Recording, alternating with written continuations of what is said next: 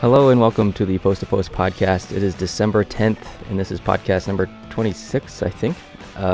It's a Sunday, and we're happy to be back.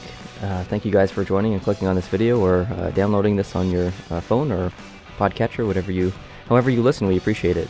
You're happy to be back. I'm just happy to be alive. Yeah, because last week you turned the big 58. 58.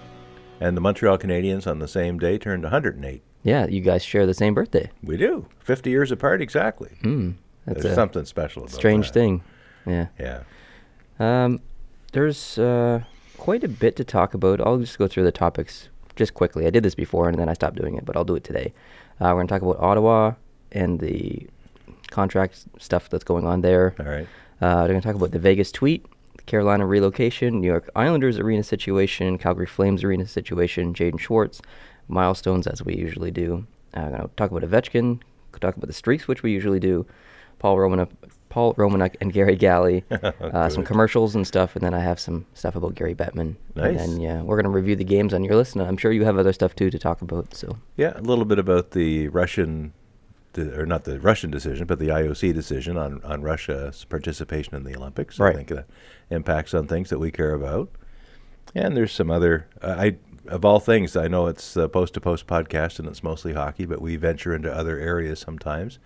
I was just totally captivated by the Army-Navy football game yesterday, and I want to talk about that. yeah, we'll definitely chat about that later.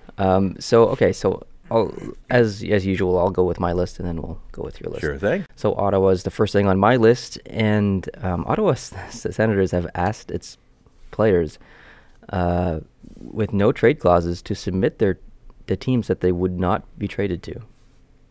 So these are players like Karlsson, who has a no trade clause, but They have partial no trade clause, right? Partial no trade clause, and people are worried because they think that Eugene Melnyk or the team in general wants Karlsson out because of what he said a couple of weeks ago when he said he's going to get paid what he deserves, whether that's in Ottawa or somewhere else. Mm-hmm.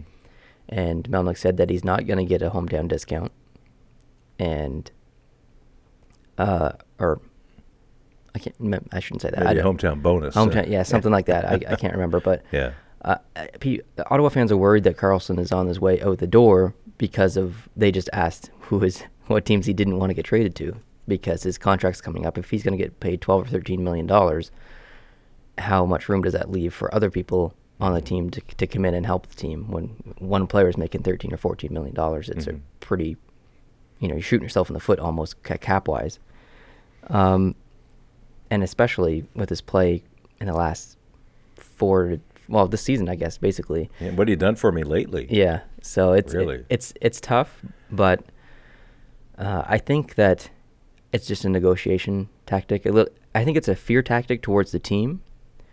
And what I mean by that is they're letting the team know without actually saying it that they're looking to make trades because they're not doing well.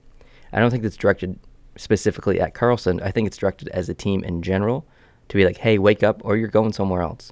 And maybe the people on the players on the Ottawa Senators want to go somewhere else. Well, they want to get traded. Maybe so. And if you look at the performance of the team this year, especially the last few weeks, I can see people getting itchy, wanting to go to some place that might offer them an opportunity to succeed. And succeed in the NHL is only one thing. Yeah. And it's not winning a President's Trophy. No, and it's not Washington Capitals. No. Seasonal. Yeah. And there's another dynamic here, too. In the case of Karlsson, we have to wonder, all of the hockey-interested people on the planet, have to wonder if Karlsson is at the peak of his value right now. Because right now he would probably get offered the kind of money that he earned last year. Not that he got the money last year, but he demonstrated that he deserves that kind of money last year. He hasn't demonstrated it this year. And I don't know if he's going to demonstrate it the remainder of this year or into the future. So I think his contract is up in 2018, 2019. I think he's got 2 years left or something. 1 or 2, yeah. I wonder if he plays the way he's playing right now the rest of this season, and he plays the same way the rest of next season. Do you think that brings down his overall value? I think it's already down, and I think it would be down even farther. Oh, really? Well, if you were in charge of the St. Louis Blues and Karlsson walked in the door, and you're the coach, and you had now owned him, where would you start him? Where would you place him on the St. Louis D? As he's playing right now? Yeah. He'd be third line D. No, I wouldn't put him that low. I would. I'd put him second pair. But I'd be watching him like a hawk for sure.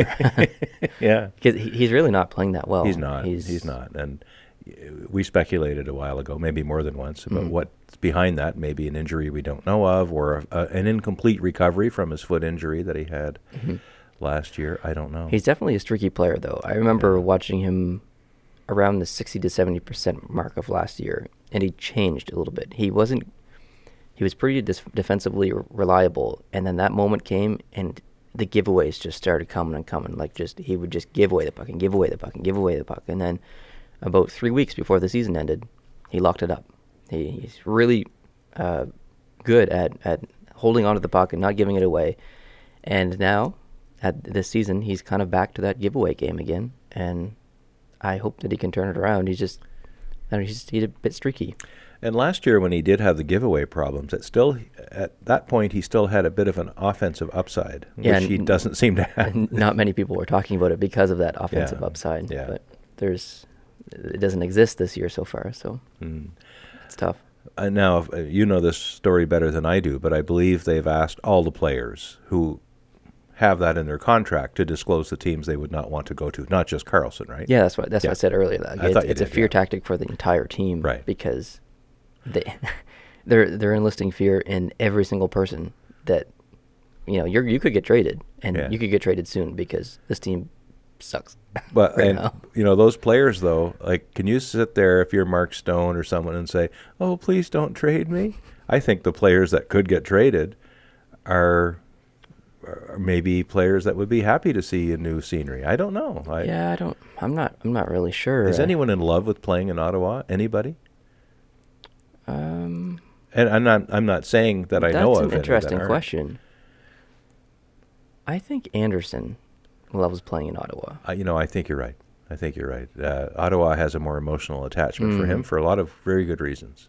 And I'm sure there are other players who are in the same boat. Right. But good grief. I think being traded away from Ottawa, which is quickly becoming a bottom feeder in the standings, and almost is certainly not going to make the playoffs. Well, they're 1-8-1 in their last 10 games. Yeah. That's it's not going to get it done. The amount of teams you have to crawl over to get to that third spot in the Atlantic, I don't think is surmountable. They're going to have to go on some kind of run or streak. And have the other teams tank at the same time. I don't think that can happen. It's going to be tough for sure, but you never know what could happen. Yeah. Because Calgary did it last year. If I were a player on the Pittsburgh Penguins trying to three-peat for the Stanley Cup and things were going half decent and there was a fear that I might get traded, I wouldn't want to get traded in that sense because I'm already where I want to be. I don't think of a player in Ottawa who's where he wants to be. You think they're just getting tired of the 1-3-1 structured system and they just want to play hockey instead of play strictly defensive hockey 90% of the time?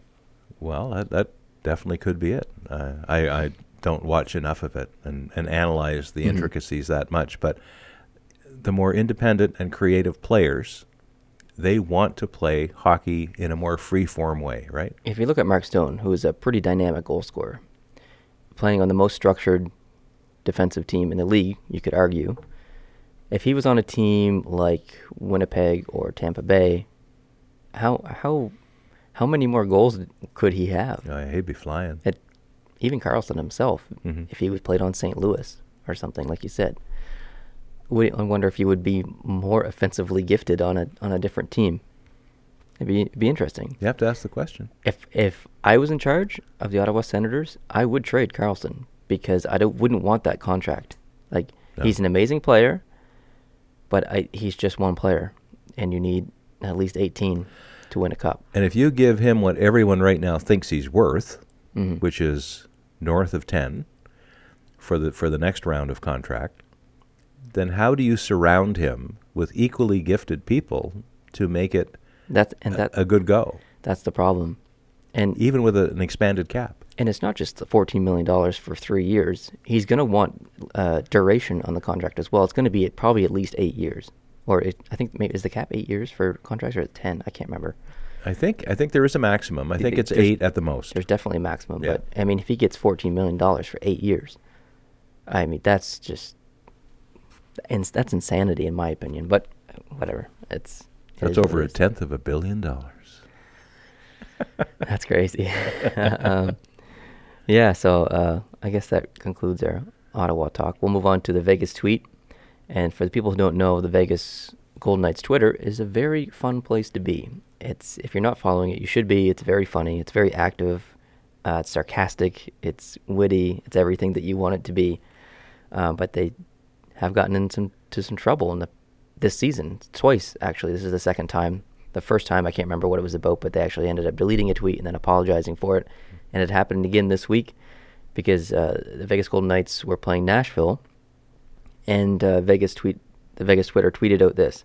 The other team scored, and reporters covering their team started clapping with a sideways face.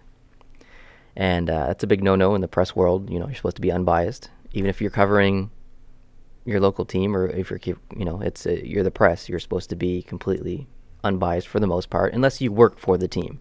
Mm. And these people don't work for the Nashville Predators; they're the press. And Jim Diamond of the Associated Press, who is was one of the reporters there, not saying that he was the one clapping, but he was a part of that. He demanded an apology from the Golden Knights Twitter page, or the franchise. And they did. They deleted the tweet and they apologized via Twitter. They said something like, "We're sorry that we offended," or "We're sorry that the Nashville press was offended by our remarks," or something like that. We know that they have lots of pride, or I don't know, something like that. But so the Nashville market sports reporters did cheer, apparently. Yes. So Vegas just reported that they cheered. Mm-hmm. And then expressed an opinion that wasn't cricket, and that perhaps they shouldn't have. I don't know if they were all Nashville-based reporters. I don't know how you apologize for that if it's all the truth. I think it's baloney. You're allowed to have an opinion, and you're allowed to say what goes on. Now, maybe they broke some kind of code that's in the press box that says you don't talk about anything else in the press box that you see from other press people. I think that's part of it, yeah. But I just don't care. I mean, like, if people get so offended by the stupidest blank these days. It's really frustrating, and it's frustrating because they apologize because they had to, because this is the world we live in now. Yeah.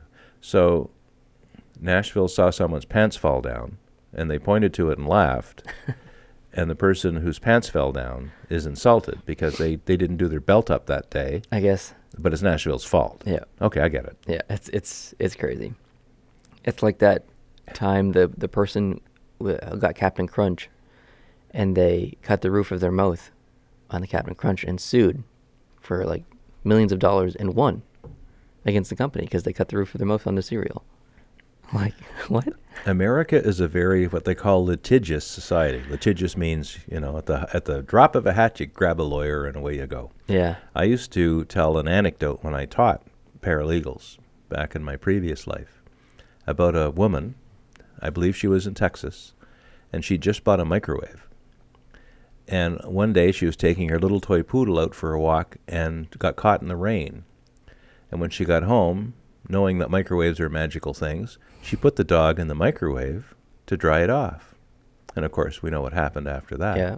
She sued, apparently, now this is anecdotal, but she apparently sued the microwave company because it didn't say anywhere in the instructions that you could not use the microwave to dry your pets. And she won. Apparently so. Wow. There are others that are even funnier than that. I don't want to look at the United States legal system with derision, or I think that's the right word. Yeah, it is.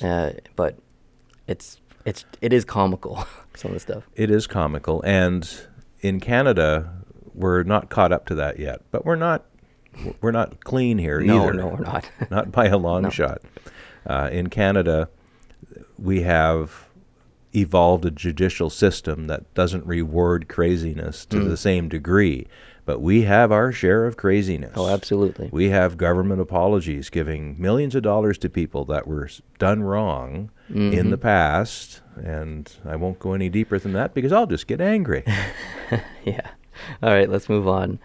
So the Carolina situation, there's been lots of talk of them potentially relocating because of attendance, because of the arena situation. But what was that? I don't know. Everything seems to still be working. Weird. We just heard a noise, folks. Oh, I forgot to plug my laptop in. And thank goodness it wasn't the same kind of crash we had a couple of podcasts ago where the roof came down. This is going to be awkward for the podcast, but I do need to plug in my laptop or it will die. Right. So you can. Would you like me to talk about anything? Yeah, you entertain the people for the next 15 seconds. All right. Well, the St. Louis sale finally did go through, and it was sold to St. Louis. Or Carolina, thanks. He's able to correct me even when he's not on task. You're going to knock. Anyway, the Carolina sale did go through, and one of the stipulations in the sale was that the team was to remain in Raleigh for a minimum of 7 years. Yeah, because the arena lease ends in 2024. Exactly. So the team can't move before then. Well, technically the team can move before then, but it's going to be so expensive for the new owner to break the lease deal that it wouldn't be financially worth it. Okay. Because he's, like you said, we talked about this a couple of podcasts ago. He's from Texas. He probably wants to move the team, but it's good that the NHL made more stipulations that he couldn't move the team until the arena lease was done. Because I personally don't want to see the Carolina Hurricanes leave the city. They have a history. They won a Stanley Cup. Yeah. I think they should stay there. They have an established franchise. They've got established fans.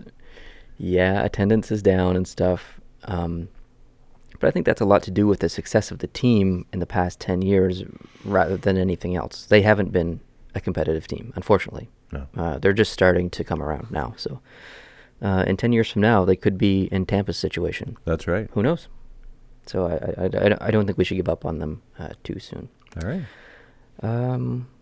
The Islanders, and this is a frustrating one for me because just talking about the Islanders relocating is there's nothing. It's just so frustrating.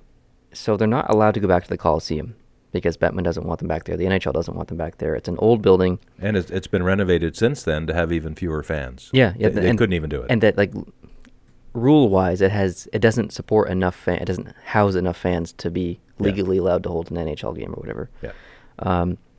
They're not allowed to play in the Barclays Center long-term. It's a Band-Aid. It's a Band-Aid situation right now. Mm-hmm. And they're trying to get an arena built in Belmont Park. But there's issues there. There's other people competing for that land because they want to build a soccer stadium or something there, or some kind of other thing. Okay. And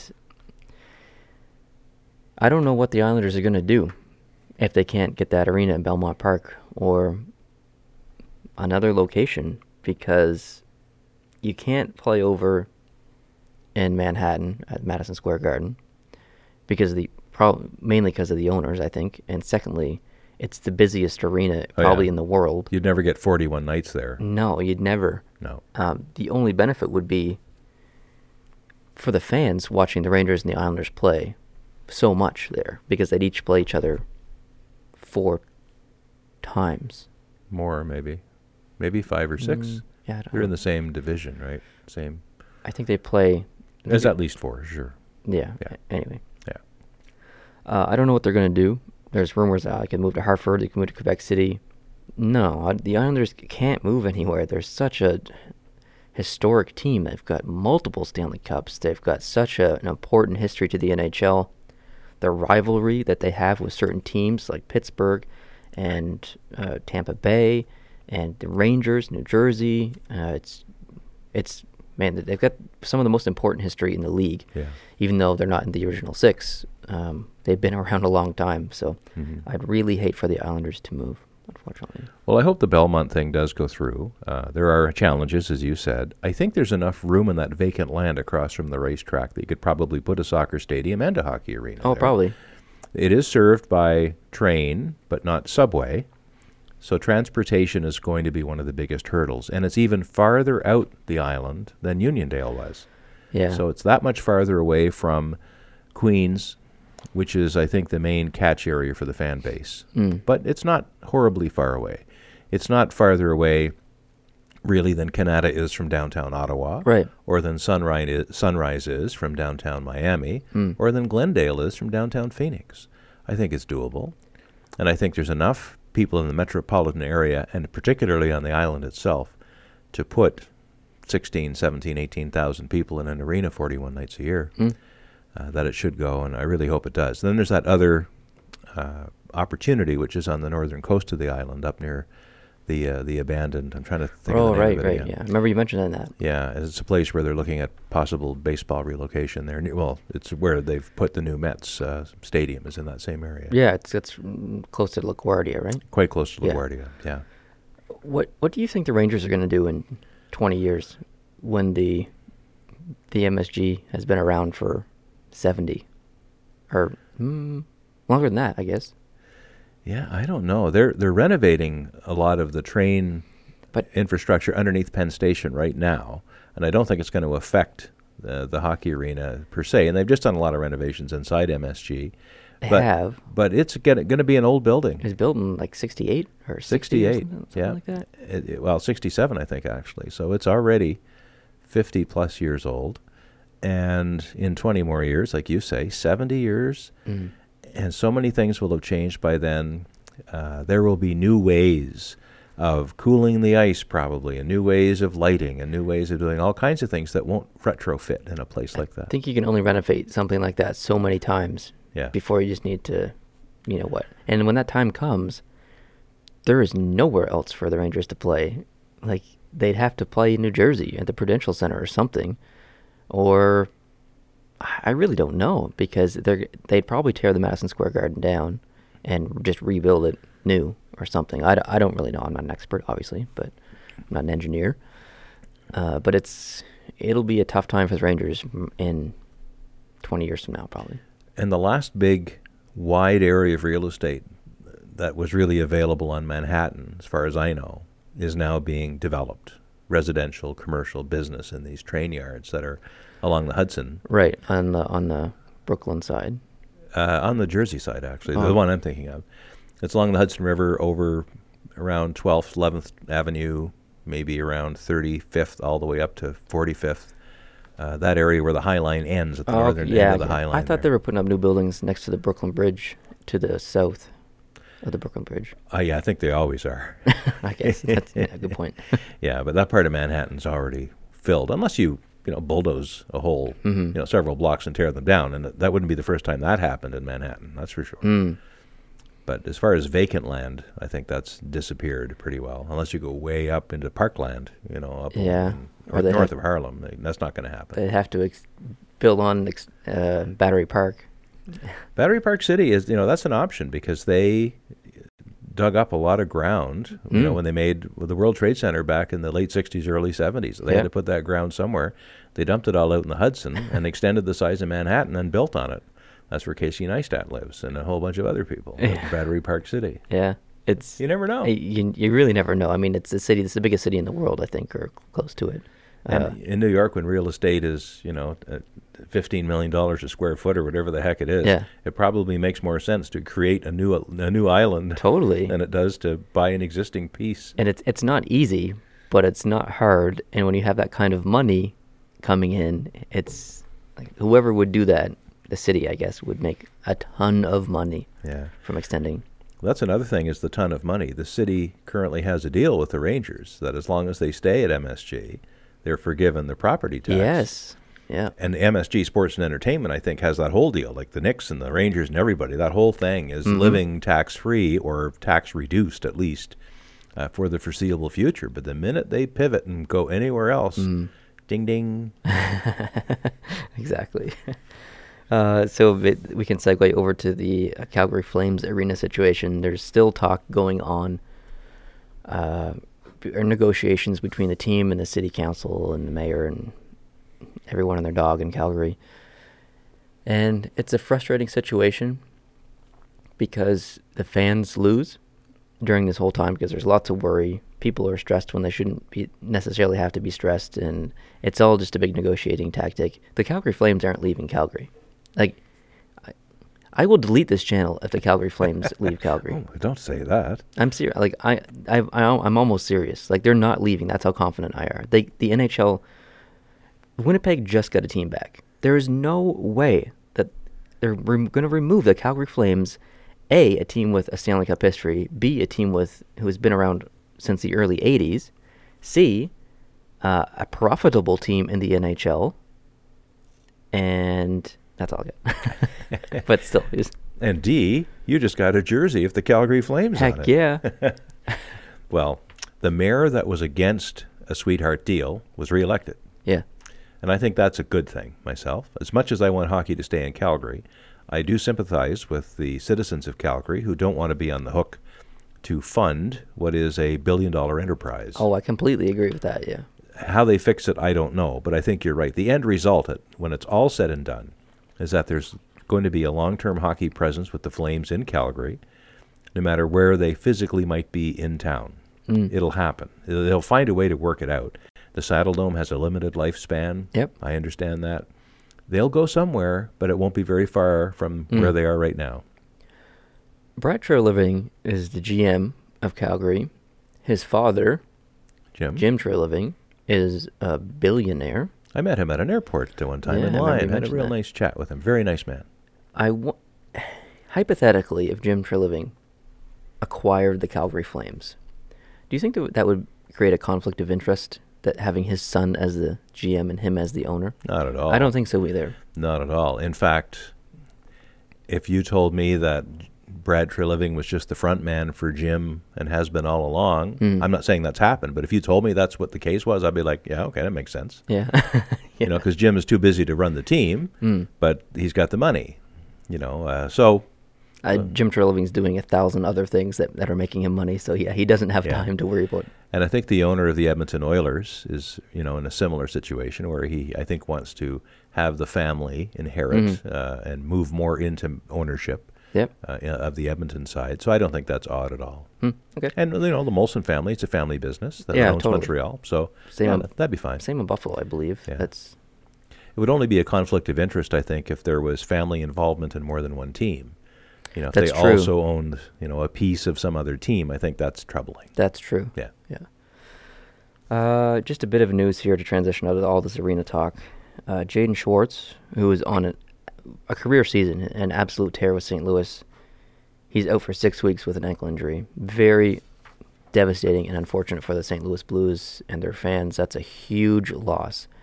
Number one, because it stops a run of confidence that he had, because now he's going to come back and he's going to try. He has expectations to know what he has already done this year and can still do, and he might not be able to do it based on being away. Number one, being away from the game for so long. 6 weeks isn't long, but in hockey, 6 weeks is a long time. And then his ankle coming, is his ankle going to be the same when he gets back? So it's just as much emotional as it is physical. And it may be a lot longer than 6 weeks. The official word with the NHL is re-evaluated in 6 weeks. Yeah. So that may be. It sucks. It's a good thing that St. Louis has a good team, because losing him is a big loss. So and a big loss to my fantasy team as well. So he is plus 23. He's the second highest in plus minus in the league right now. I was about to say he's got to be up there. And who's number one? Is it a defenseman? Number one is at plus 24, only one higher, and that's Braden Shen. Really? Yeah. His line mate. Yep. I guess it makes sense. Makes sense, yeah. Kind of like the Sedin brothers. They track their stats track together. Yeah. Moving on to milestones. This is something we've done the past 4 weeks. Do you know the milestones? I don't, actually. Okay. I forgot to look them up. So last week we talked about Marleau and Cam Ward. The week before that we talked about Marleau and Cam Ward. And the week before that we talked about Marleau and Cam Ward. So 4 weeks ago. And we're still going to talk about Marleau and Cam Ward. Marleau has 1099 of 1,100 points. Cam Ward has 299 of 300 wins. So that hasn't changed in a week. Okay. Not too much about Cam Ward because he's a backup goalie. He's not going to get a lot of starts. And when he does get a start, 50-50 shot that he gets a win, basically. Mm-hmm. So, Marleau, what are you doing? 3 points in the last 4 weeks? Not acceptable. Or 3 points, I think. Yeah. So, I really hope that we don't have to talk about this again next week because that's 5 weeks. So I don't know what Toronto's going to do with Marleau, but I know what they're going to do. They're going to pay him a lot of money. yeah, I'm going to pay him $6.25 million or whatever he's making a year. Ovechkin is now 20th all-time in goal scorers in the NHL. For a guy who's played less than 1,000 games, like 971 or whatever it is, to be in 20th all-time goal scoring is incredibly impressive. He's on an amazing pace. It's not Gretzky-like, but it might be number 2. Well, actually, it's all said and done. It's funny that you say that because Ovechkin has a higher goals per game average than Wayne Gretzky. Look at that. Not by much. I have a trivia question for you. Okay. Who is the only other Russian player to have a better goals per game average than Alexander Ovechkin? Better than Ovechkin. Goals per game. Goals per game. Better. Obviously, we're talking about someone who had a shorter but very active career. They played at least 700 games, so not much less than Ovechkin. Kovalev? No. Good guess, though. Oh, is it? Yeah. Any hints? No. He wore number 10. Oh. Pavel Bure? Pavel Bure, yeah. Wow. Yeah. Pretty crazy. I mean, if he didn't have the health issues and had to retire and stuff, it would be very, excuse me, it'd be very interesting to see. Is that right? How many goals he would have up wow. to this point. Yeah. It's really impressive. That blew me away when I saw that. I knew that Pavel Bure was an absolute rocket, but I didn't realize that he would have a better goals per game average than Ovechkin. Ovechkin and Gretzky have such different games. Gretzky was a very finesse player, and he had protection back then in the days when you could have an enforcer. He had some protection around him, so if you beat up on Wayne, you got really hammered. Yeah. Ovechkin goes so hard. He uses up so much of his reserves, I think, every game. He doesn't take it. Well, the only time he takes a break is when he's skating back to the bench every shift. Yeah. But otherwise, he really goes hard. Yeah. And don't know if he has I'm hoping he does get to play for many, many more years to come. He's a young man. He's only, 30 or 31 years old? He's like 31, yeah. Yeah, so good for him. And Gretzky wasn't a goal scorer. He was. He has the most goals in the NHL, but he was a playmaker first. Yeah. And so the two completely different games. But yeah. They each had their own office. Gretzky's office was behind the net, and Ovechkin's was on top of the circle there. So now moving on to streaks. For wins, the Los Angeles Kings are on an 8-game winning streak. Something else. I didn't know that. I knew they were playing well, and I forgot their streak from last podcast, but I really didn't think that they'd go on an 8-game winning streak. They're really... And when they were on a 7-game streak, which is before they just won, which is yesterday's game or last night's game, great math there. Thanks. It's Sunday morning. Yeah.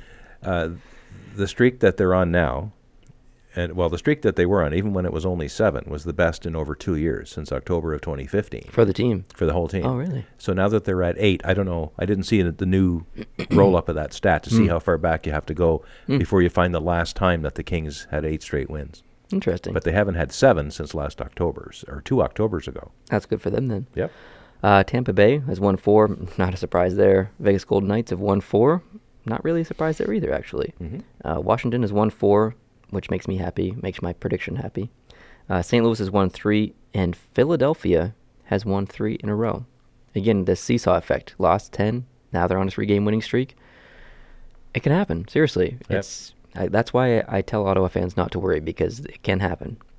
Well, they're at, in my little way I do the standings versus points versus games played, Philadelphia, despite the fact that they're last in their division, they have 29 points, which would put them about halfway up the Atlantic. And they're flat. They have 29 points and 29 games played, which is better than Buffalo, Ottawa, Florida, Detroit, and Montreal. Yeah. It's crazy, really. And for a team that's had such a bad run to still be in that kind of shape, like you say, it can still happen. It can still happen. Calgary did it last year. They had a big talking to after their terrible loss against Montreal, and then they went on this big run and made the playoffs, and crazy. So if we talk about losses, the streaks, Dallas is on a 3-game losing streak. Again, the seesaw effect. Last week, I think Dallas was on the other side of this equation with four wins in a row. Now they've lost 3 in a row. Montreal has lost 3 in a row as well. New Jersey has lost 2 in a row. Vancouver's lost 2 in a row. Arizona's lost 3 in a row. And Ottawa has lost 4 in a row, won 8-1 in their last 10. So. Yeah, and lost badly. I think last night, we'll get to the scores, but they were shut out badly last night. No, were they really shut out? 5-0. Wow. Yeah. Dang. Okay, next on my list is Paul Romanuk and Gary Galley. Okay. This is a conversation we've had not last week, but the week before in the podcast. And we watch all Canadians games. Yep. So we're stuck with Romanuk and Gary Galley. And they're not the worst announcers out there and play-by-play guys, but they're becoming very close to it. Because there's so many things that annoy us about what they do. We're actually, like I said, I'm done actually watching the games in English. Next week, or from now on, I'm going to be watching the games in French, a language that I don't understand. Yeah. So it's at the point where I'm so frustrated with them that I'm willing to watch a game that I love in a language that I don't understand, just so I don't have to listen to them. How bad is that? Yeah, it's frustrating, and it's just the little things, like when Gary Galley says, I have a quote here. When he says anything. Has a stick that's hard on the puck. What the hell does that mean? Seriously. I hate these little hockey sayings like that. It drives me nuts. It's active stick and active feet. Active feet. And even some other things like support, puck support. And gains the line. Gains the line is terrible. But that's a John Bartlett thing. That's not a Romanuk thing. But I think John Bartlett uses it way less than Romanuk. But so. Romanuk just goes ham on it. He just Yeah, what we're stuck with on the weekend games, the National Hockey Night in Canada or Sportsnet broadcast, that's when we're stuck with Romanuk and Galley. Yeah. During the regional games, we get John Bartlett and typically Jason York or some other commentator. They're not bad. Yeah. I don't mind Bartlett. He has his things that he says that are slightly annoying.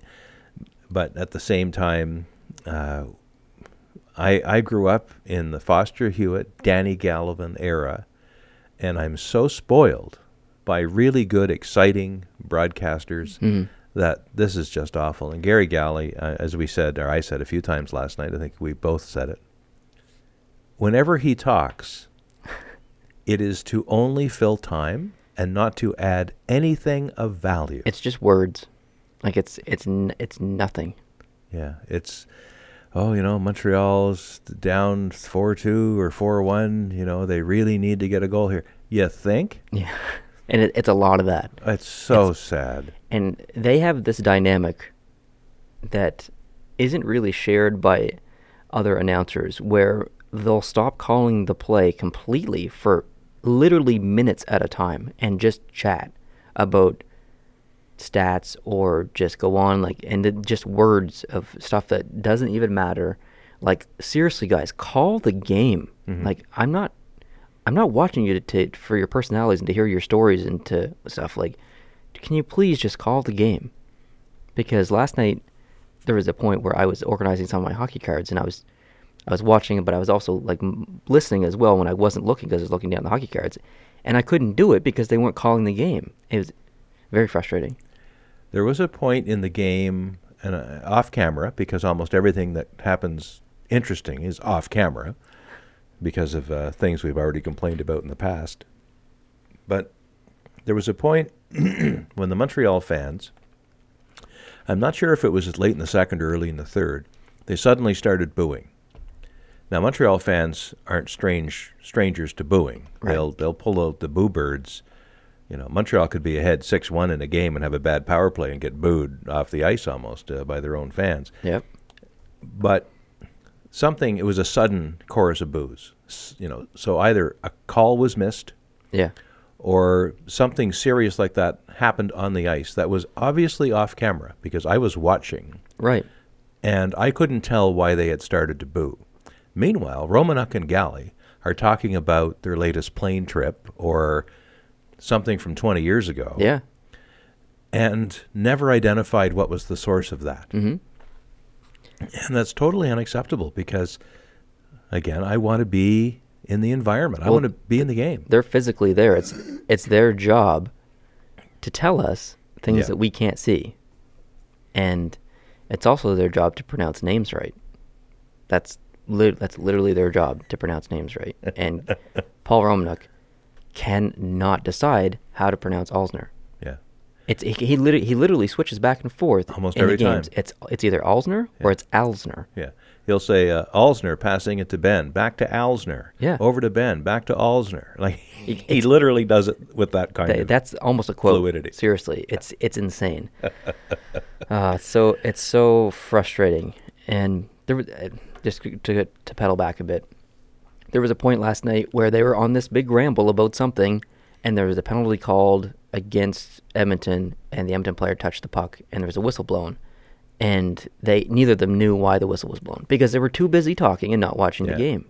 Like, this is the kind of stuff that... They didn't even know which team had got the penalty, even though the whistle was blown when Edmonton touched the puck. And that's a dead giveaway, right? Completely. Anyone who watches hockey would know. So frustrating. So the Montreal, and we'll talk about the game specifically here very shortly, but at one point, near the end of it all, when it was not in doubt, the result was going to be what it was, I remember grabbing the remote and flipping over and finding the Winnipeg-Tampa game and switching to that briefly, and it was Bob Cole. Yeah, Boob Cole. And, all the times last year, and for previous years, going back as long as I can remember, complaining about Bob Cole. And we did a lot. A lot, because... He never knew who was on the ice. He'd call people by different names. It was bad. I'm sure he's still doing it, but... It was refreshing to find Bob Cole and listen to him for a few minutes last night. I hate that we have to say that, but it's true, because at least he was calling the game. He was calling the game. And, he was talking about what was happening on the ice.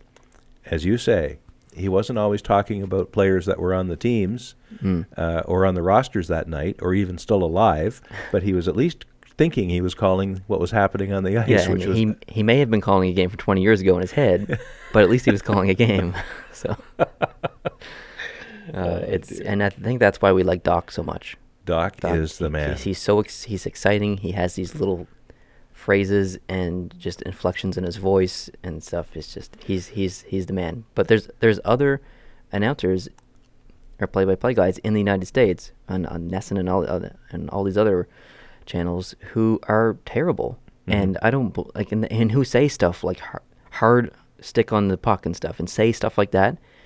As a person who didn't know anything about hockey and was trying to give the game a chance, and to hear stuff like that, like, what the hell does that mean? And I mean, I watch hockey and I'm still saying, what the hell does that mean? Yeah. So, they're not doing the fans any favors by saying those stupid little sayings. So. Yeah. And we talk about whether announcers should be homers or not, because announcers, I guess, are journalists as well in a way. They're journalists tell a story. That's the very definition of They're not paid journalism. by the teams. They're not, but they are integrated with the teams, a lot of them. Oh, yeah. They travel with the team. They travel live with the team. They're a fixture. Yeah. So I think even though the payroll might not work out that way, everything else still does. And I don't mind that. For instance, last night's game, it was, last night, Montreal versus Edmonton. Now, usually Edmonton's games are called by man X, let's say. I don't know who calls them this year. And Montreal's games are called by man Y, for instance. When they play each other on a Saturday night, I'd have no difficulty at all with Edmonton having its own person on the Edmonton channel calling the game, and Montreal's Danny Gallivan successor calling the Montreal side of the game. As long as both feeds were available to us so we could choose. Yes, that would be great. And that'll never happen. No, that'll never happen. But, with the system we have now, we can buy extra channels and get other That's cities. true. So it might be possible. But I don't have a problem with being happy when the team that you're traveling with does well, because you're speaking to the fan base of that team, and they want your team to be as favorably regarded as possible. So I don't have a journalistic, ethical issue with that. What I don't like is when it goes too far. Like the Toronto announcer that does the regional games, which we never see because we're not in the Toronto region, the Holy Mackinac thing. Yeah. I just cringe when I hear that. He's really biased. He's which is fine. Same as Jack Edwards with Boston. Oh, yeah. And Jenneret from Buffalo. Yeah. And I know there's people who've commented on your podcasts and on your videos, talk about the announcers. Isn't Rick Jenrette great? And if you ever do that show, I want to be away that day. Yeah, I'm not doing that show. Because if you can't say something nice about someone, don't say anything at all. So it would, for me, be 5 minutes of silence. And there was the Pittsburgh guy, slap me silly, Sydney, shave me with a rusty razor. I think Jason and I talked about this in a podcast a few weeks ago. There was a play in the San Jose game against Boston, I think, and the San Jose announcers were really like uncomfortably biased. Like, it was just like, what did you honestly just say that? Like, you just embarrassed yourself. I don't know if it was San Jose or LA or someone, but it was someone out there. So there's lots of bias that goes around, but well, nothing we can do. Well, sometimes I like that. For instance, when the Blue Jays would play during the regular season, you're stuck with Buck Martinez doing the games. And as much as I don't like Joe Buck, when they go to the playoffs and the national network picks it up, they put their own announcer in the seat instead. And Martinez becomes a color guy down on the field during, during timeouts or breaks or whatever. And I actually like that better because finally we have someone who can pronounce all the vowels. So anyway, sorry about that. Sticking with kind of TV and stuff, commercials. This is unhockey related, but I want to talk about it because it's my podcast. So we experienced something very interesting last night, and not only once but twice. Near the end of the first period, there was a whistle and our stoppage and play the Montreal game, and they decided we decided to flip over to the Toronto-Pittsburgh game. So there's a commercial playing in the Montreal game, whatever, and then we switched. And as we switched to the Toronto-Pittsburgh game, the exact same commercial at, like, I don't want to say the exact same time, but I'm talking like 1 second apart or maybe less. The commercials were playing at the exact same time. It's as if whistles happened identically in the game, and they both went to commercial at the same time. Like, I've never been flipping back and forth to a game and seen the same commercials, like the same. I know the same commercials play on two different games in different networks, or the same network on different channels. That's expected, but at literally the same time, like, that's just a coincidence. And then we saw it again, like the next period or something like that, when we flip back over, like the same thing. It's like, how do they do it? Like, I don't get it. But and I'm sure what happens is the Canadian Broadcasting Corporation, or Hockey Night in Canada itself, which is CBC plus Sportsnet, they get together and they sell blocks of commercials to their advertisers, and they say to Dodge, okay, you'll get commercial 1, Tim Hortons will get commercial 2, and Walmart will get commercial, or Canadian Tire will get commercial number 3 in the second TV timeout of the period. And no matter what game you're watching, that's what you get. Yeah, totally. And I think when they're doing the buy, they're doing a national buy. Occasionally there will be a regional commercial break that goes to, here in PEI for watching the Toronto game. It'll be DL's Auto Body, which is, you must. I don't think you'd be able to find on YouTube or anything. It's unfortunate. It's probably the lamest, hokiest commercial you've ever seen. But I know the son of the owner, and he's the nicest guy in the world. Oh, I'm sure. I've had work done there. And in fact, the next thing I need there, whatever, if it's auto body related, that's where I'm going to go. It's a fantastic place. They do great work. They're the nicest people in the world, but the commercial is terrible. Sorry. Sorry, guys. Yeah. But I think that's what happens. So that's why occasionally, if the whistles both happen at the same time, the games start at the same time. It just can happen. Coincidence. But it was so blatant last night. It just happened so often. It was like, what? But just to talk about some of the commercials, we've maybe added a few new companies or mute boycotts to our list. Canadian Tire. There's a Canadian Tire commercial where Buddy sings the Jingle Bells song in different words about what they have available. Number one, it's not funny. Number two, it's annoying as hell. And like number three, there's no point of it. Like, it doesn't even make sense. It's just him singing. Like, there's no dynamics to it. There's no like story to it. It's just like him sitting in front of the camera singing on a piano. It's so annoying. For American listeners and viewers, Canadian Tire is a very large retailer here on this side of the border that sells not only tires and other automotive products, but other things, camping equipment, sleeping bags, cutlery, pots and pans, deep fryers. You get your car fixed there. Everything. Tires, everything. It's not unlike a Walmart, really. It's big enough. Yep. They can be as big as a Walmart. Lots of sports equipment. Yeah. There. I don't know what the equivalent would be in the U.S., but Canadian Tire's been around for a long, long time here in Canada, and they're a very full-service company. But their commercials over the years, I don't know if they've kept the same ad agency all the way through, but their commercials over the years have been some of my most annoying TV experiences of life. Yeah, I agree. And admittedly, I don't shop a lot at Canadian Tire. And I don't think it's because of the commercials. I don't find myself there a lot. Yeah. So they're such a large store that they're usually away from other stores. They're a standalone building, so it's not something you just walk over while you're there doing other things. There aren't usually any other stores really close by. You have to specifically go for something at Canadian Tire. 5 or more years ago, the commercials all centered around this know-it-all neighbor that, you'd be doing something in your yard, and he'd come over, oh, you should have the new such and such. And like if I lived next to that neighbor, he'd be missing some teeth. Yeah, because totally. Every time I go to do a job outside, he's over there trying to persuade me that I'm doing it wrong because I don't have the such and such. Mm-hmm. Yeah, that wouldn't last long. No, not at all. Another commercial was the 7-Eleven commercial. And you muted it a couple times.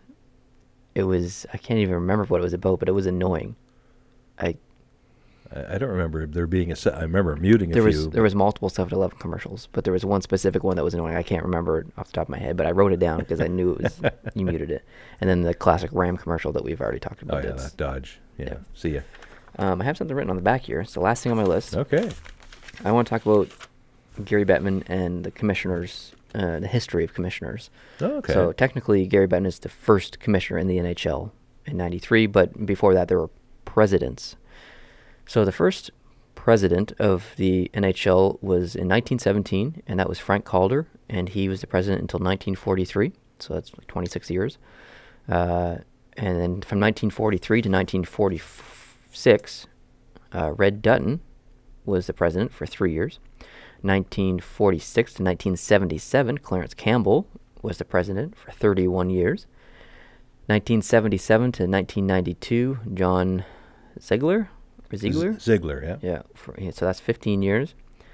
1992 to 1993, Jill Stein, so he's just in there for 1 year. 1993 till now, which is, well, I'll say 2018 because Gary Bettman will still be the commissioner by the end of this year. 25 years. So it feels like Gary Bettman's been around for friggin' ever. But he is only the third longest tenured commissioner or president in the league.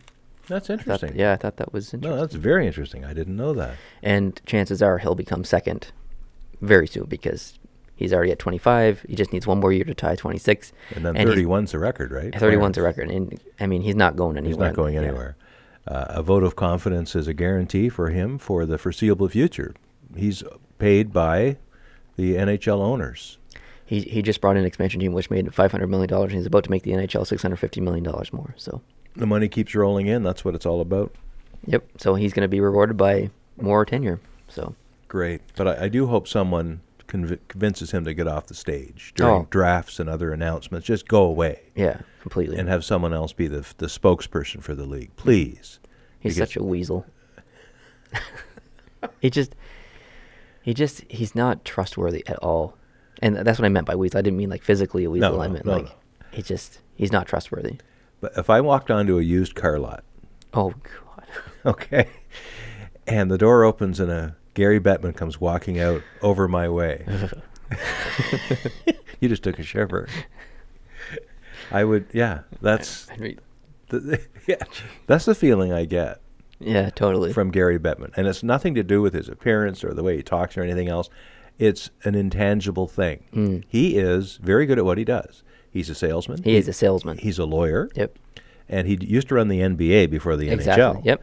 So he's no stranger to this job. And I'm sure he's very good at doing what the owners want him to do. He's a very smart guy. Yeah.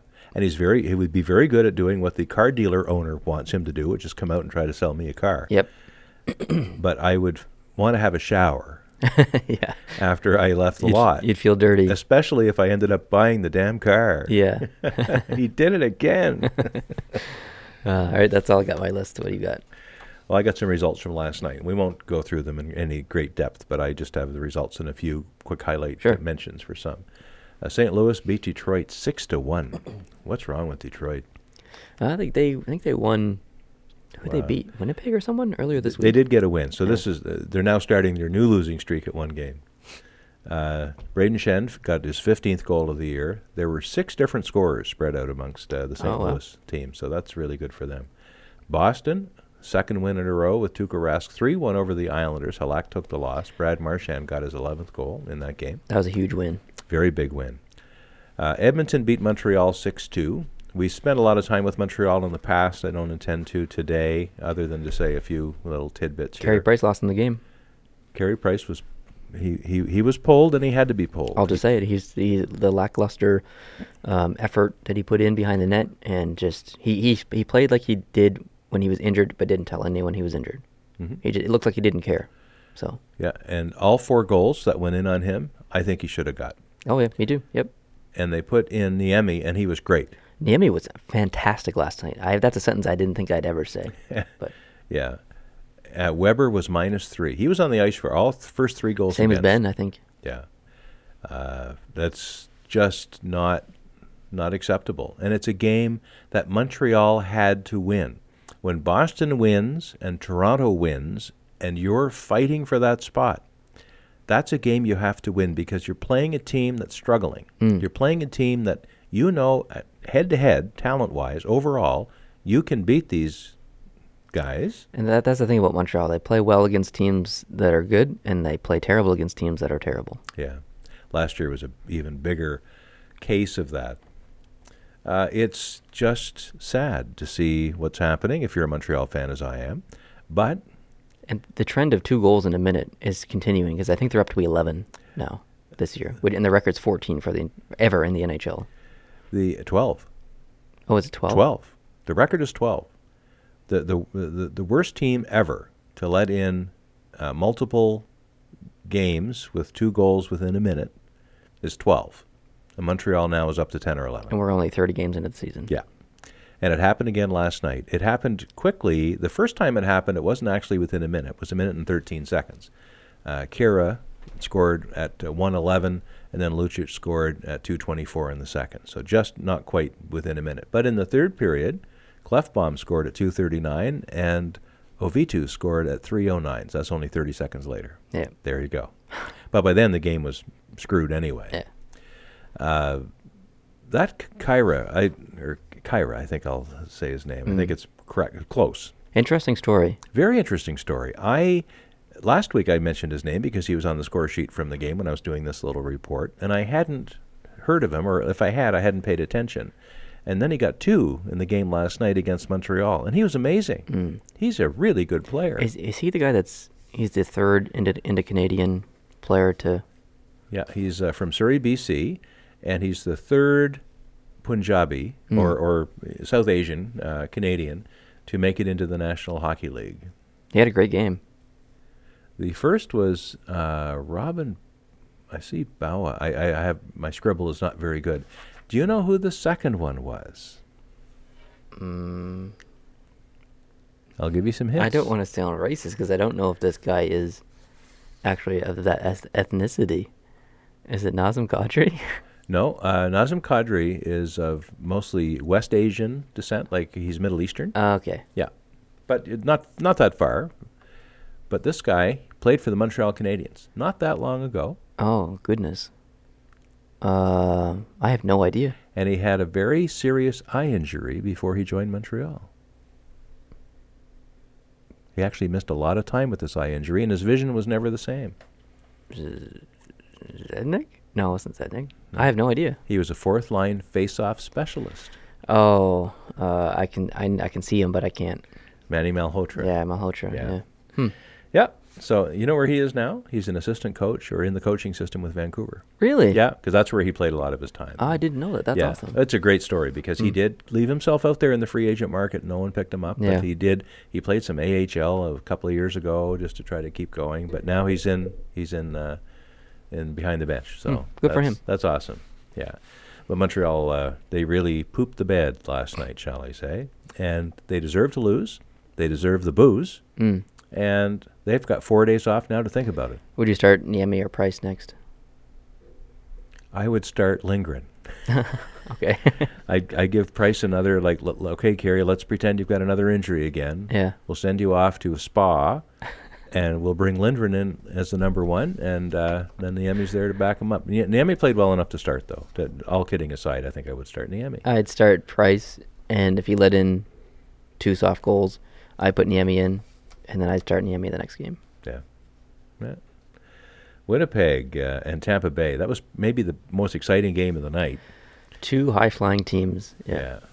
And it was really, really something. Tampa Bay ended up winning the game in overtime, 4-3. Vasilevsky got the win. It's their 4th in a row. Winnipeg, Hellebuck took the loss. The winning goal in overtime was Braden Point. That's his 12th of the year. Kucherov got another goal. He's up to 20. Yep. And Sergachev got a goal, and he's up to 7. So there you go. Kucherov, by the way, he's on pace to have 57 goals this year. Whew.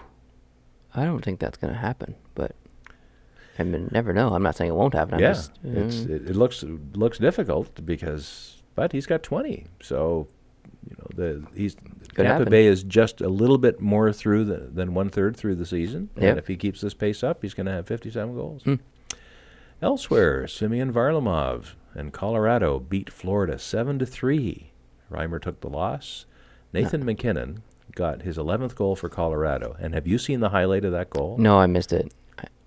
Viewers, listeners, and Neil, you must, when this thing is over, go on to sports whatever and find the Nathan McKinnon goal. Okay. Where he skates through, I think you're only allowed to have 5 skaters on the ice. I'm sure he skates through 8 guys and walks in and scores. It's beautiful. Interesting. Okay, I'll go watch this right after this is over. Okay. New Jersey and the New York Rangers played. Quite a tilt. 5-2 Rangers. King Henrik got another win. Zuccarello got 2 goals for 7 on the year. Columbus Blue Jackets beat Arizona 1-0. Yeah. Andy Ranta played a great game, but still ended up taking the loss. Bob got his 4th shutout of the year now, 35 saves, and Anderson and Panarin were on the score sheet. Anderson got the goal. Panarin got the assist. This is an interesting stat. That's a primary assist. Like, in other words, He was the guy who passed to the goal scorer. That's the 6th consecutive goal Columbus has scored where Panarin has got the primary assist. Wow. 6 primary assist goals in a row, and that is a record for consecutive primary assists that goes back to 2006. I was going to say, that does not happen very often. So, in the New Jersey game they played prior to that, where Columbus scored 5, I think they beat them 5-0. Panarin assisted all 5 goals as the primary assister. No way. So how cool is that? Wow. Toronto and Pittsburgh ended up in a pretty tight game at the end of it all. It was 4-3 as how it ended. But Pittsburgh scored late with about 2 minutes left, a little too late. Anderson played really well, as he's done all year. Yeah, he stole that one. And Casey DeSmith got the loss. Who? Jerry was pulled after the first period because he'd let in those 3 goals. 3 goals and 16 shots or something. Yeah, so they pulled him and put Casey DeSmith in. So poor Casey, who actually shut things down for the next 2 periods. He only let in 1 goal. But they still ended up nailing him with the loss because Pittsburgh ended up scoring 3 goals. So the winning goal ended up being the one scored in Casey DeSmith. So if Pittsburgh hadn't scored that 3rd goal, Jerry would have got the loss. Wow. Speaking of goaltenders, I don't want to interrupt you here, but there was rumors earlier, I believe from Elliot Friedman, that Edmonton was looking at Mrazek and Detroit, so we could potentially see a trade there in the next, maybe it's already happened, maybe today, maybe. Oh, wow. I don't know. But okay. Elsewhere, Calgary beat Vancouver 4-2 in the late game, and I didn't stay up to see that. Besser got another goal, 15 on total, so even though Vancouver lost, it was a good night for Besser. And they had the lead 2-1. They did, 2-1 at the end of the second period. Vancouver was leading that 2-1. And then Calgary came back to Chook, the guy who's had been such a discipline problem, scored twice in that game for a total of 6 on the year. Calgary sure does have a lot of discipline because they came back against Edmonton in that game almost won. They came back against Montreal, won the game. They came back against Vancouver, won that game. That's an important stat to have on the sheet. You can come back in games. So It's a huge, huge thing. They scored 3 goals in the third period. I don't think there's too many teams that have a third period performance like that. Vegas Golden Knights, 5. Dallas Stars, 3. In Dallas. That's the 4th win in a row. yeah, that's tough for Dallas. Legacy got the win. Eric Holla got his 11th goal. Heck yeah. Yeah. Jamie Benn got his 12th goal. And Bishop took the loss. So good for Vegas. Yeah. They're on a roll again. Kings over Carolina, 3-2 in overtime. Kopitar and Toffoli each got goals. Kopitar is 16th. Toffoli is 14th. That's the 8th straight win for LA, as we talked about earlier. Scott Darling got the loss, and Jonathan Quick was in goal for the win. Aaron Dell Yep. shut the door on the Ottawa Senators, 5-0 for San Jose. Aaron Dell's a good goalie. He's a really good goalie. His save percentage is good. His goals against average is good. He's had some losses that weren't necessarily his fault. He's a very good goalie. One of the best backups in the league. Yeah. His goal against average, if you count goalies who've played as few as 11 games, which is what he's played, is 1.72. That's He's pretty the good. only goalie that's played a number of games with anything less than a 2. So That's awesome. He's lights out. So that was the scoreboard from last night. So a quick run through the standings using my plus-minus system that we talked about before. Yes. Yeah. Tampa Bay is 44 points now. They're plus 15. Toronto, 39 points and plus 9. So it just shows you Toronto's in second place in the Atlantic, Yeah. and Tampa Bay is lights out. They're out of sight. Next is Boston, 32 points and plus 5, and then everybody else is in the minuses. Montreal minus 1, Detroit minus 2, Florida minus 3, Ottawa minus 3, and Buffalo minus 10. Ouch. Played 19 games, they have 19 points in 29 games. Buffalo's not making the playoffs this year. Safe bet. Yeah. In the Metropolitan, Columbus is back on top. 39 points and a plus 9. Washington, 37 points and a plus 7. The Devils, plus 7 as well, 36 points. The Islanders have 35 points and a plus 6. Pittsburgh, 35 points and a plus 4. And then underneath that, the Rangers, Carolina, and Philadelphia. And all except Philadelphia are in the plus range. In other words, Wow. they have more points than games played. It's a strong division. Very strong division. And they're going to get the 2 wild card spots right now. Yeah. I can't see that changing. That's not but going to change. It's early Not still. gonna- But Central Division, St. Louis is now leading again. 42 points. They're a plus 12. Nashville close second, plus 11 with 40 points. Then it's Winnipeg. They were leading for a while, but they've been passed. But plus 9, 39 points, still very respectable. Dallas, 33 points and a plus 3. Minnesota, 31 points and a plus 3. So they're actually tied in the plus-minus. Chicago is next, second to last. And Colorado is at 28 games played and 28 points. So they're flat. Nobody in the minuses in the Central. It looks like you're going to need about 13. Plus 13 by the end of the season to make the playoffs. A plus 13 gets you 95 points. By the end of the playoffs? End of the season, Oh. I meant to say. So if you've played 82 games and you're a plus 13, you've got about 95 points. That's probably enough to... And that number fluctuates every year, but it's Every always year's around different. the same. It's always around accurate. 95, 96 points. So if you've got plus 13 now, and then you just play flat the rest of the year, you're probably getting in. Mm-hmm. And there's a few teams that are there, or almost there. In the Pacific, the Kings on top, 43 points and a plus 12. Vegas is next, 39 points and a plus 10. That's amazing. Then you've got San Jose, Calgary, Vancouver, Anaheim, Edmonton, and Arizona, minus 19 or minus 13 with 19 points. So the 2 worst teams in the league are tied, Buffalo and Arizona. Arizona being worse because they have the same amount of points, but they've played more games. That's right. Mm-hmm. Stats Interesting. leaders, Ovechkin's got 21 goals now. Next is Kucherov, and then Tavares, Monahan. Oh, I was going to ask you who was next, and I was going to give you a trivia question, and I forgot to. I want a trivia question. In points, who's leading points? Stamkos? Yes, 42. Who's next? Kucherov? Yes, 41. Who's next? Gaudreau? L.A. Kopitar? 38. Wheeler's got 38. Gaudreau's down quite a ways. Well, not quite a ways, but he's below those guys. In plus minus, it's Shen with 24, Schwartz with 23. Now, if you're not playing, there's no add and there's no subtract. So he'll stay at 23. I guess that's while true. Everybody else plays. So Schwartz may end up still being very much one of the leaders in the plus minus after his 6 weeks or 8 weeks or however long he's off with his ankle. That's a good point, yeah. And Drew Stafford, I think it is. No, was that? No, Anton Stralman is 21. I was going to say Drew Stafford. Sorry. Goals against average, we already talked about Arundel. He's done that, 1.72 on only 11 games, though. Of the goalies who've played more than 20 games, which is your real starters, Bobrovsky is next at 2.06, Quick 2.18, Vasilevsky 2.24, Corey Crawford 2.27.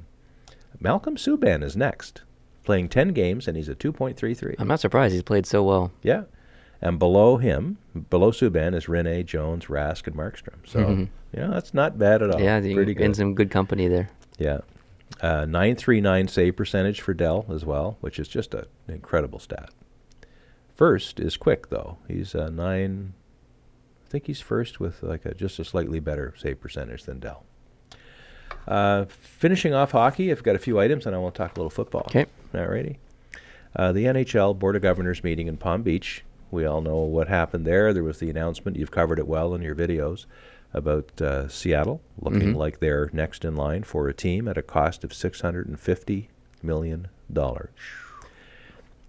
Now, one thing that I wasn't aware of until I read a little bit in The Athletic this morning in a column by Pierre Lebrun, $650 million is going to be the price for Seattle, whether they expand or buy and move a team there. Really? It won't be cheaper for them to do a relocation instead. I thought relocation should be cheaper. In the past, it has been. But relocation will work this way from now on. Let's hypothetically talk Arizona. In the event that the Arizona or Phoenix or whatever they are, the Coyotes decide to leave Arizona, the National Hockey League will purchase the team and sell it to Seattle for $650 million. Wait, what if the buddy in Texas, who is just about the Carolina Hurricanes, is still the owner and wants to move the team in 2024 to Quebec City? Well, I think if he's already the owner, I think he can do what he wants. So he doesn't have to pay the relocation fee? Well, I wouldn't even call it a relocation fee, but the NHL, when a team changes hands, which it would in the case of... So if the Arizona Coyotes owner sells the team to the NHL, the league pays him $650 million? I don't know what the league pays him. They pay him whatever they think he's worth or the team's worth, and then they will sell it to Seattle for $650 million. They sure as hell better buy it for the same price they're selling it for, or that's some sleazy business. Well, if the NHL's in charge as to who gets to buy and sell stuff, that's how it works. That's what it does is it takes the relocation option almost off the table as the more economical option. I understand. I understand the point. What they're trying to do, but and if you're a fan in Quebec City, you're not happy. Quebec's not going to get a team. I think this means Quebec's dream of having an NHL team is effectively dead. Unless the Canadian dollar gets better, which it's not going to be, according to the projections in the next 10 years. So yeah. So that's a serious alteration of the understanding that I had after reading Pierre's column this morning in The Athletic. Another interesting discussion point I read about this morning was what's going to happen with the next World Cup. Right, because it was the new CBA talks are coming up, and yeah. Now the CBA could run till 2022 unless one of the two sides triggers the early clause, the opt-out, which would make it 2020. Yeah. In fact, September of 2020, which is right when the next World Cup would be. Yeah, and they had that opt-out clause option in September 2019. Right. So yeah, they have to trigger it then, and then it would happen. Which is very soon. Yeah, that's very soon. So it may come to pass once again that the World Cup doesn't happen every 4 years, and it hasn't been really. Like the last one, the plan was always to have another one in 2020, but that may bump into this whole CBA business. Yep. And it may not happen after all, because who would want to run a World Cup and then run right into a lockout? It just wouldn't happen. Yeah. Not going to happen. Ooh. So that could be it could actually be a reason why they won't trigger. Yep. They'll let it go. They'll get the World Cup in, and then they'll deal with it in 2022. I think that's what's going to happen as well. I hope so. And then that would allow Seattle to come into the league without doing it on a lockout year. Mm-hmm. Now, this is interesting. I didn't know about this. The NHL offered the NHLPA a 3-year extension on the existing contract. I don't know when Which this would happened. push it to 2025? Yes. And it would include 2 Olympics and 2 World Cups and a Ryder Cup type tournament in Europe. Wait, 2 Olympics in 3 years? It would include the 2020 Olympics and the 2024 Olympics, right? And what's the Ryder Cup? The Ryder Cup is it's an all-star continental type tournament where, in the case of golf, the Ryder Cup, or maybe it's like Davis Cup in tennis, where Canada would play the U.S. in a match, a tennis match. Isn't that the same as the World Cup? Similar, but not quite the same. I think it's a World Cup. I think it's all played in one geographical location, but the Davis Cup can be played in multiple locations. Okay. Yeah. Anyway. And they declined it?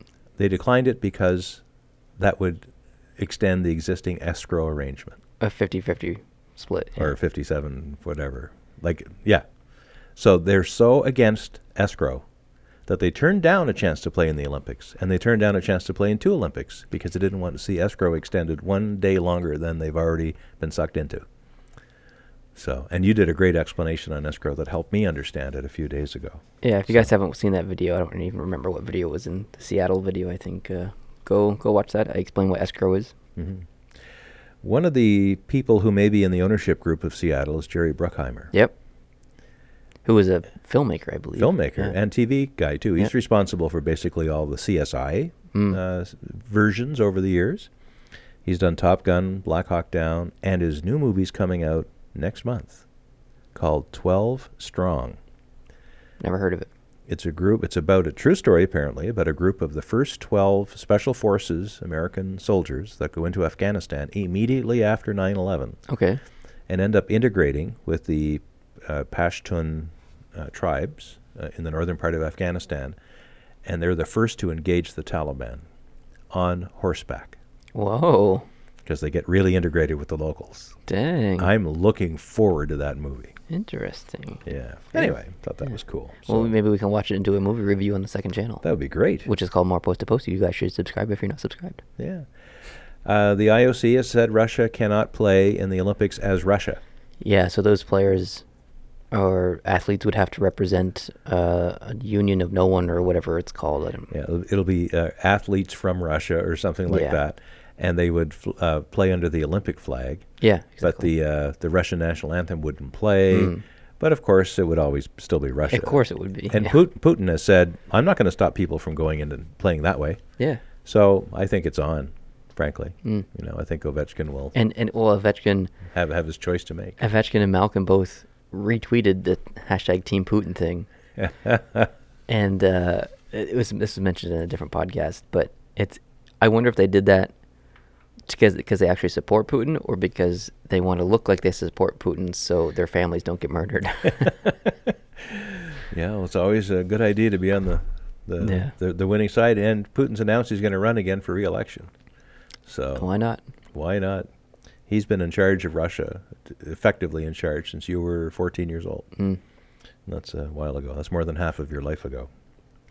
Final item from the world of hockey. A coach has been fired. Mike Keenan has been fired. And the KHL? Yes. Really?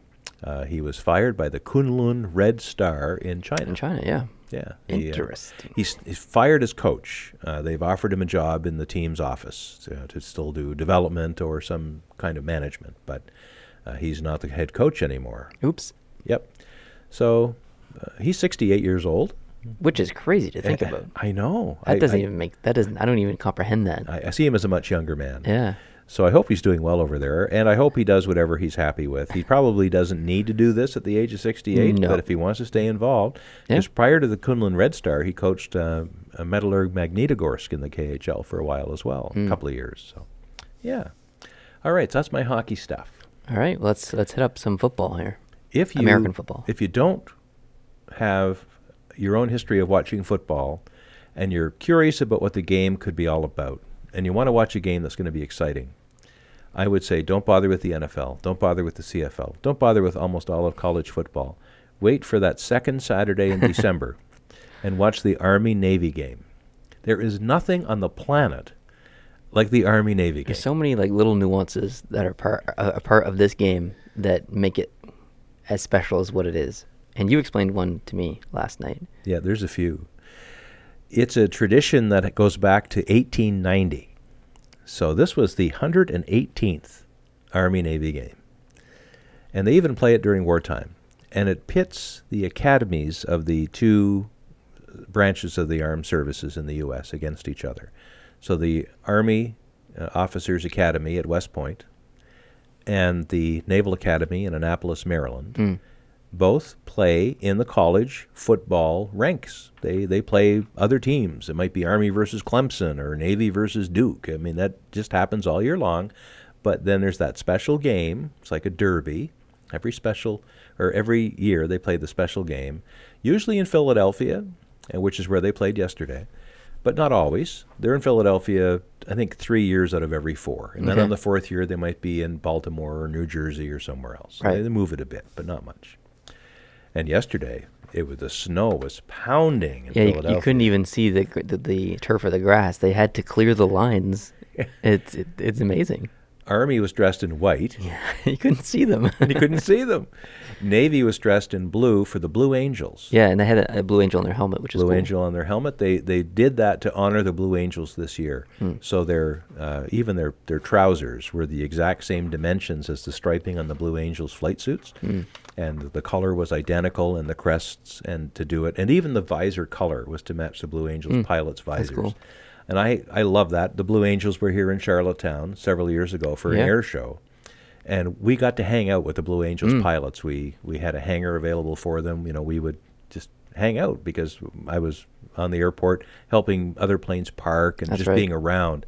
And they're a great bunch of guys, not only the pilots, but the servicemen, the mechanics, and the people who ran their Herc, with all the spare parts. It's like a business that comes up. Yeah. The Hercules comes up. I think they have a name for it. It's called Fat something or whatever. Yeah. Fat Albert. It's cool. Yeah, it is called Fat Albert. I think it's Fat Albert, yeah. But what a great thing. So when the Navy showed up on the field yesterday with all the Blue Angel stuff, I'm like, oh man, that's so cool.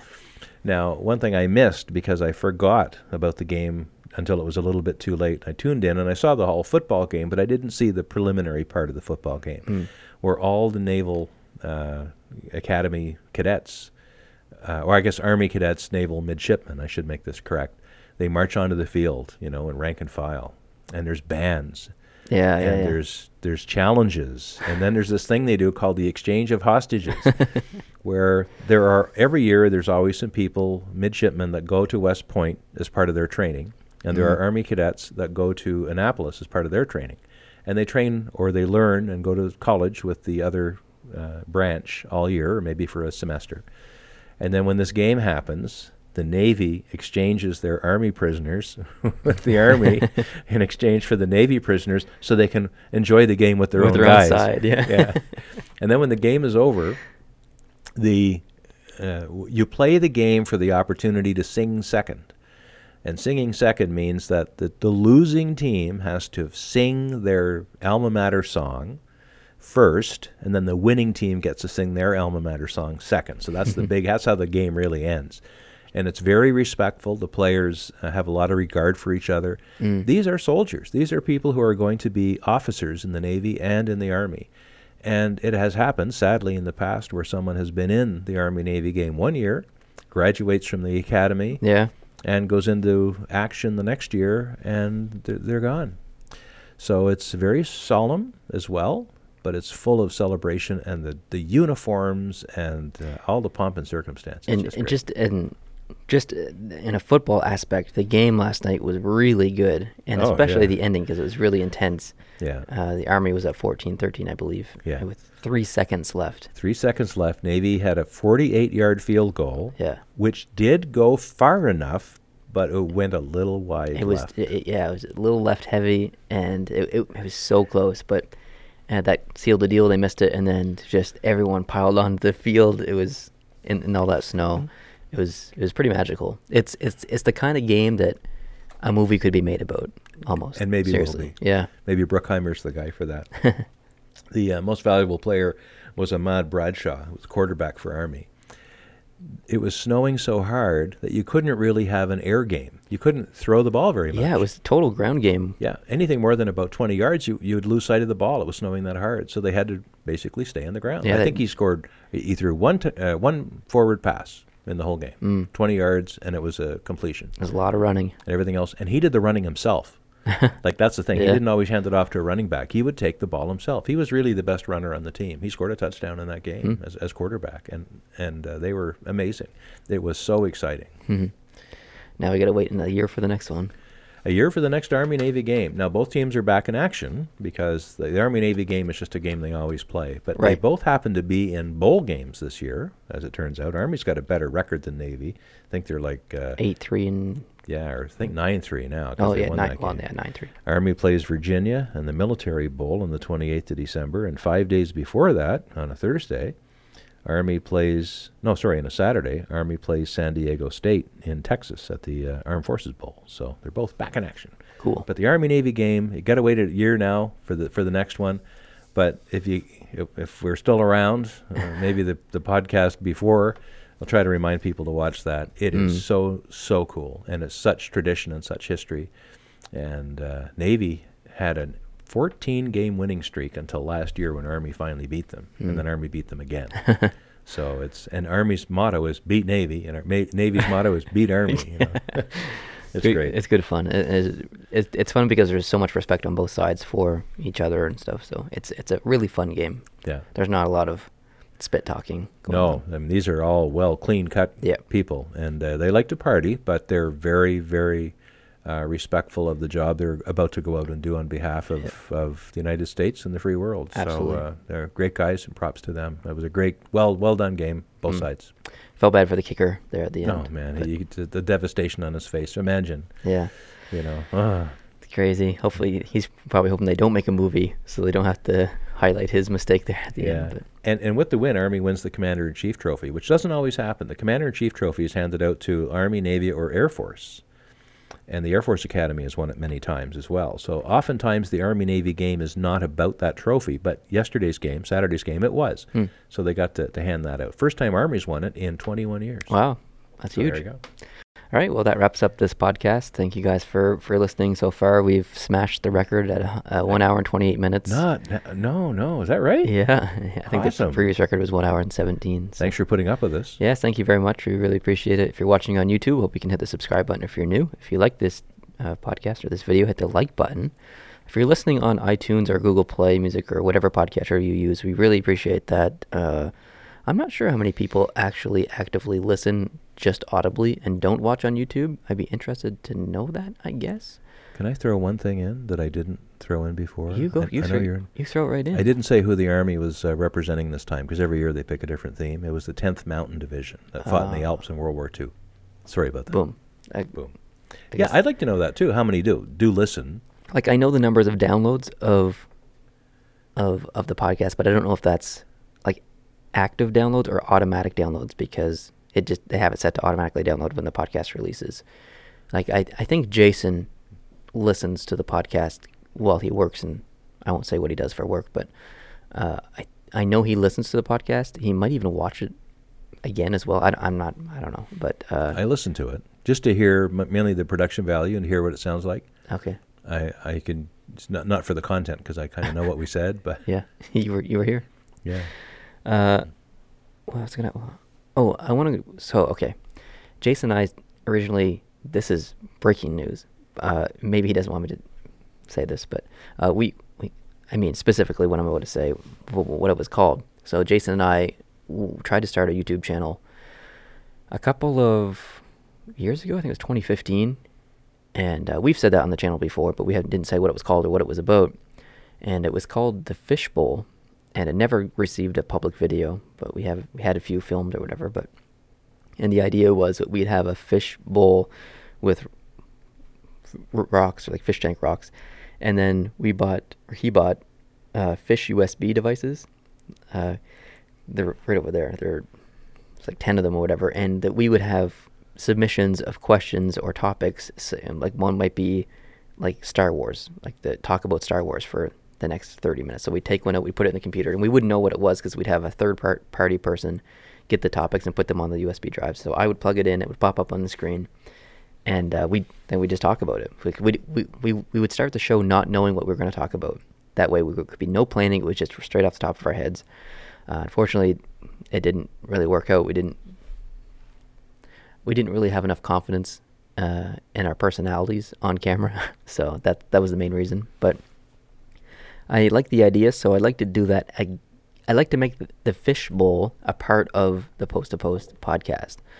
And the way I'm going to do that is for people to submit questions in the comment section on YouTube, on the YouTube video, like this podcast video on YouTube. Ask a question and just start it off by saying Fishbowl question, and then ask the question. I'll screenshot those, and I'll screenshot the best ones.